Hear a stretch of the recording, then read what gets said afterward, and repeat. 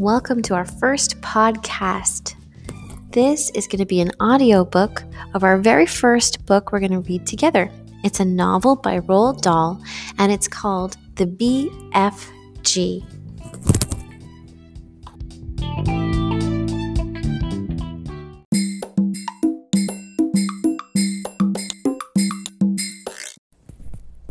Let's talk about some of the characters we're going to meet in this book. We have two types of characters. The first type are humans, and they are the Queen of England, Mary, the Queen's maid, Mr. Tibbs, the Paris butler, the head of the army, the head of the Air Force, and of course, Sophie, an orphan. We also have giants in this book, and they are called the Flesh Lump Eater, the Bone Cruncher, the Man Hugger, the Child Chewer, the Meat Dripper, the Gizzard Gulper, the Maid Masher, the Blood Bottler, the Butcher Boy, and of course, the BFG.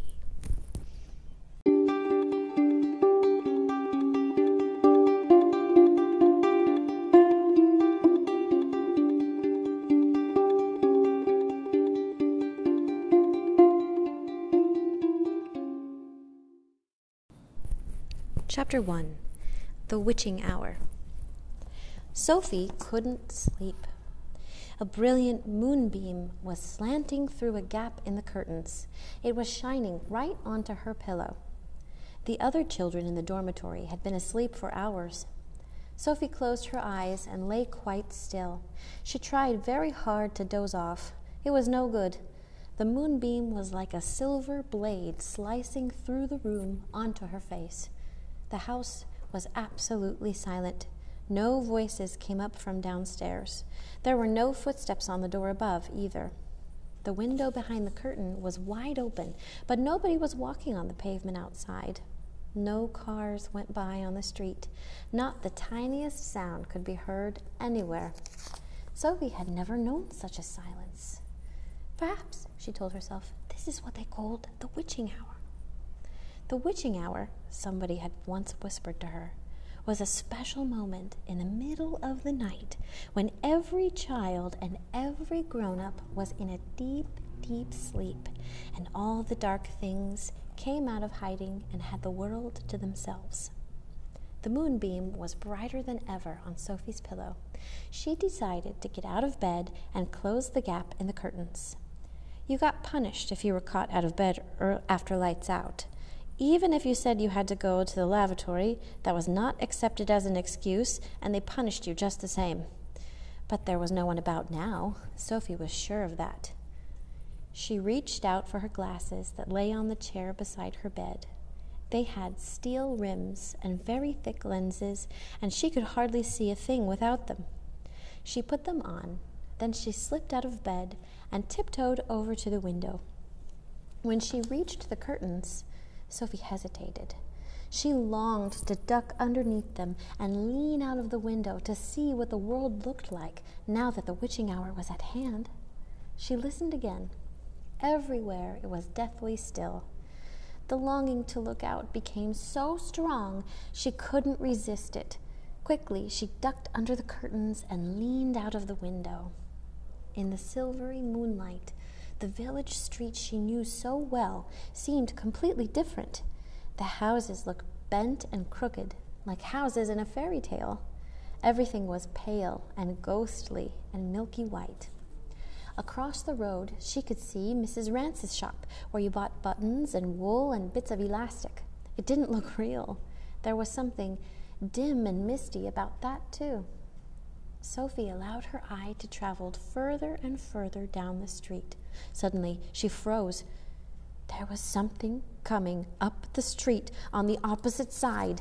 It was something black, something tall and black, something very tall and very black and very thin.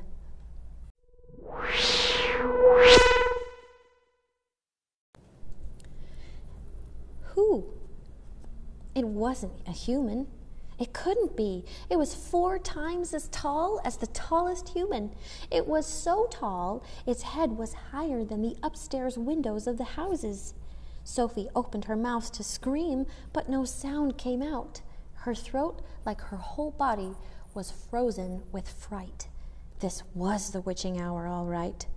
The tall black figure was coming her way. It was keeping very close to the houses across the street, hiding in the shadowy places where there was no moonlight. On and on it came, nearer and nearer, but it was moving in spurts. It would stop, and then it would move on. Then it would stop again. But what on earth was it doing? Aha! Sophie could see now what it was up to. It was stopping in front of each house. It would stop and peer into the upstairs window of each house in the street. It actually had to bend down to peer into the upstairs windows. That's how tall it was. It would stop and peer in. Then it would slide onto the next house and stop again and peer in, and so on all along the street. It was much closer now, and Sophie could see it more clearly. Looking at it carefully, she decided it had to be some kind of person. Obviously, it was not a human, but it was definitely a person. A giant person, perhaps. Sophie stared hard across the misty moonlit street. The giant, if that's what he was wearing a long black cloak. In one hand, he was holding what looked like a very long, thin trumpet. In the other hand, he held a large suitcase. The giant had stopped now, right in front of Mr. and Mrs. Gucci's house. The Guccis had a greengrocer's shop in the middle of the high street, and the family lived above the shop. The 2 Gucci children slept in the upstairs front room. Sophie knew that. The giant was peering through the window into the room where Michael and Jane Gucci were sleeping. From across the street, Sophie watched and held her breath. She saw the giant step back a pace and put the suitcase down on the pavement. He bent over and opened the suitcase. He took something out of it. It looked like a glass jar, one of those square ones with a screw top. He unscrewed the top of the jar and poured what was in it into the end of the long trumpet thing. Sophie watched, trembling.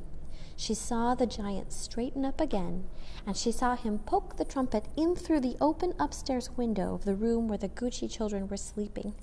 She saw the giant take a deep breath, and whoof, he blew through the trumpet. No noise came out, but it was obvious to Sophie that whatever had been in the jar had now been blown through the trumpet into the Gucci children's bedroom. But what could it be? As the giant withdrew the trumpet from the window and bent down to pick up the suitcase, he happened to turn his head and glance across the street. In the moonlight, Sophie caught a glimpse of an enormous, long, pale, wrinkly face with the most enormous ears. The nose was as sharp as a knife, and above the nose there were 2 bright, flashing eyes, and the eyes were staring straight at Sophie. There was a fierce and devilish look about them. Sophie gave a yelp and pulled back from the window. She flew across the dormitory and jumped into her bed and hid under the blanket. And there she crouched, still as a mouse and tingling all over.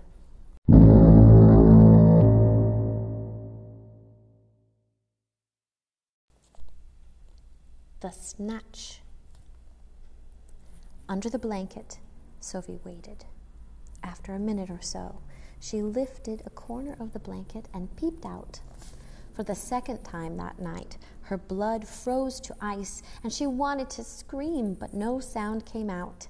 There, at the window, with the curtains pushed aside, was the enormous, long, pale, wrinkly face of the giant person staring in. The flashing black eyes were fixed on Sophie's bed. The next moment, a huge hand with pale fingers came snaking in through the window. This was followed by an arm as thick as a tree trunk, and the arm, the hand, the fingers were reaching out across the room towards Sophie's bed. This time, Sophie really did scream, but only for a second, because very quickly the huge hand clamped down over her blanket and the scream was smothered by the bedclothes. Sophie, crouching underneath the blanket, felt strong fingers grasping hold of her, and then she was lifted up from her bed, blanket and all, and whisked out the window. If you can think of anything more terrifying than that happening to you in the middle of the night, then let's hear about it. The awful thing was that Sophie knew exactly what was going on, although she couldn't see it happening. She knew that a monster, or giant, with an enormous, long, pale, wrinkly face and dangerous eyes had plucked her from her bed in the middle of the witching hour and was now carrying her out through the window, smothered in a blanket. What actually happened next was this. When the giant had got Sophie outside, he arranged the blanket so that he could grasp all the four corners of it at once in one of his huge hands, with Sophie imprisoned inside. In the other hand, he seized the suitcase and the long trumpet thing, and off he ran. Sophie, by squirming around inside the blanket, managed to push the top of her head out through a little gap just below the giant's hand.